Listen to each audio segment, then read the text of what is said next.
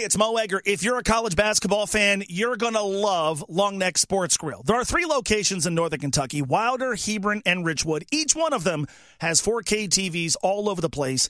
And at Long Necks, the sound is on for every big game. Plus, no place has a better beer selection, and the menu at Long Necks is awesome, but you've got to try their wings. No matter who your team is, you'll find them at Long Necks. This college basketball season, swing by Long Neck Sports Grill. Stay late, come often.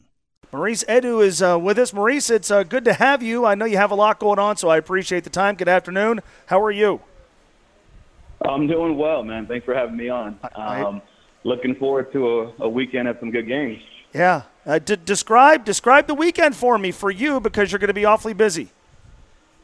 Yeah, well, the first stop is Leagues Cup Final, which has been an incredible tournament thus far. Some really, really exciting games, some pretty interesting storylines emerging. Obviously, Messi leading the way, but it should be a fun final. Messi and company with Inter Miami taking on Nashville, who's coming off of a impressive win against Monterrey to win their semifinal match. So that makes up for Saturday, jam-packed Saturday, and then obviously Sunday, hell is real.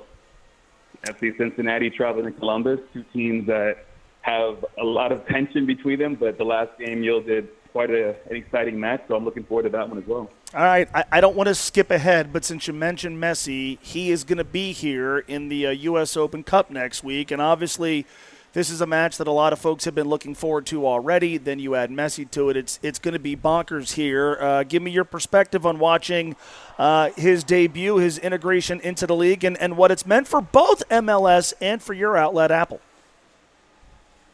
Well, I mean, first of all, the timing couldn't have been any better, right? To have him coming to this league, choosing to come to this league when he had other options. So, first of all, that's a statement and a celebratory moment, but also a validation moment for this league and the progress and the position that it's in right now for Messi to choose and say, yes, I want to come to MLS and bring along Sergio Busquets. Jordi Alba came along with him, Tata Martino coming back to the league. So all that's had an incredible impact both on the pitch and off the pitch. On the pitch, we've kind of talked about that a little bit, them making their way to a final. Coming into this tournament, by the way, they're the bottom feeders of the league. They scored 22 goals in 22 games.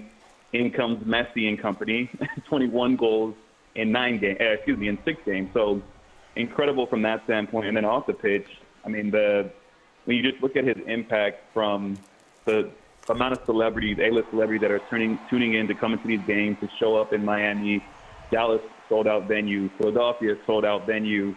Then you look at the streaming numbers, and, since his arrival, the MLS season pass subscribers have more than doubled, right? So the global audience is getting a chance to not just see Messi, but to see everything that this league has to offer, as well as what Leagues Cup has presented so far. You have, when you were an active player, Chris Albright has obviously been the architect of this FC Cincinnati squad. He was somebody who brought you aboard to the Philadelphia club when he was the technical director. Give me an idea of what it's been like watching him build what we've enjoyed here in Cincinnati. Man, it's been incredible. Honestly, Albright is a guy that, I knew from my playing days, having seen him play, and then obviously now working with him from in a different relationship with him being technical director and being a big part of me coming back to MLS, to see the way that he's matured and grown into that role and the way that he's having such success in such a quick turnaround, it's been incredible. And every time I talk to him, this just speaks to how humble of a guy he is, because the turnaround's been incredible in Cincinnati.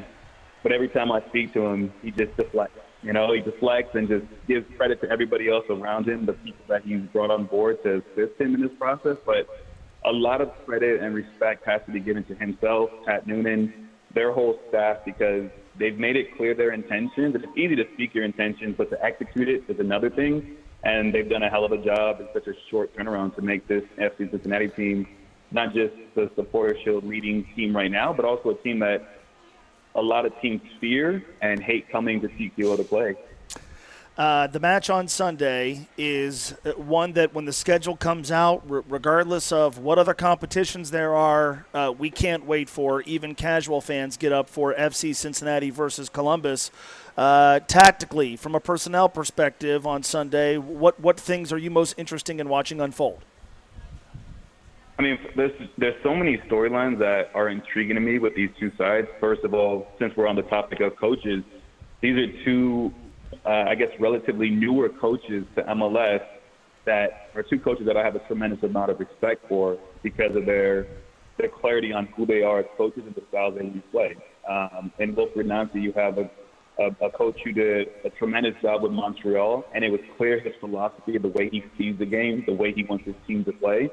And he comes to Columbus and brings that same style. And what I love about them is that he doesn't stray away from that. You know, he doesn't change his style depending on the opponent. He has a clear idea and identity for what he wants his team to look like, and doesn't veer from that. And then in Pat Noonan, similar, right? He's brought a different level of, I think, professionalism both on and off the pitch.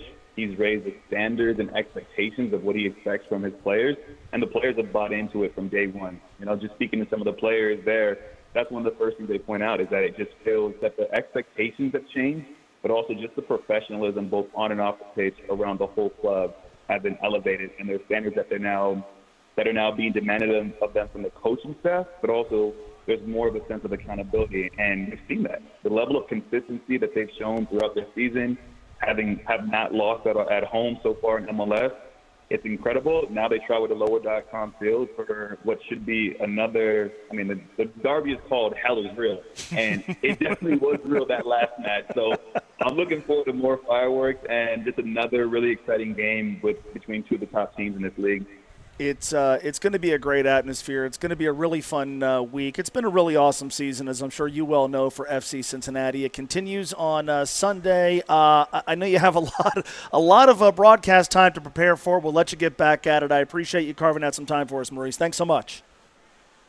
No problem, man. Thank you guys for having me, and looking forward to Sunday. Hey, it's Mo Egger. The college basketball season is heating up, and there's no better place to watch every game than Long Neck Sports Grill. There are 4K TVs all over the place at each Long Neck's location, and at Long Neck's, the sound is on for every big game. Plus, no place has a better beer selection.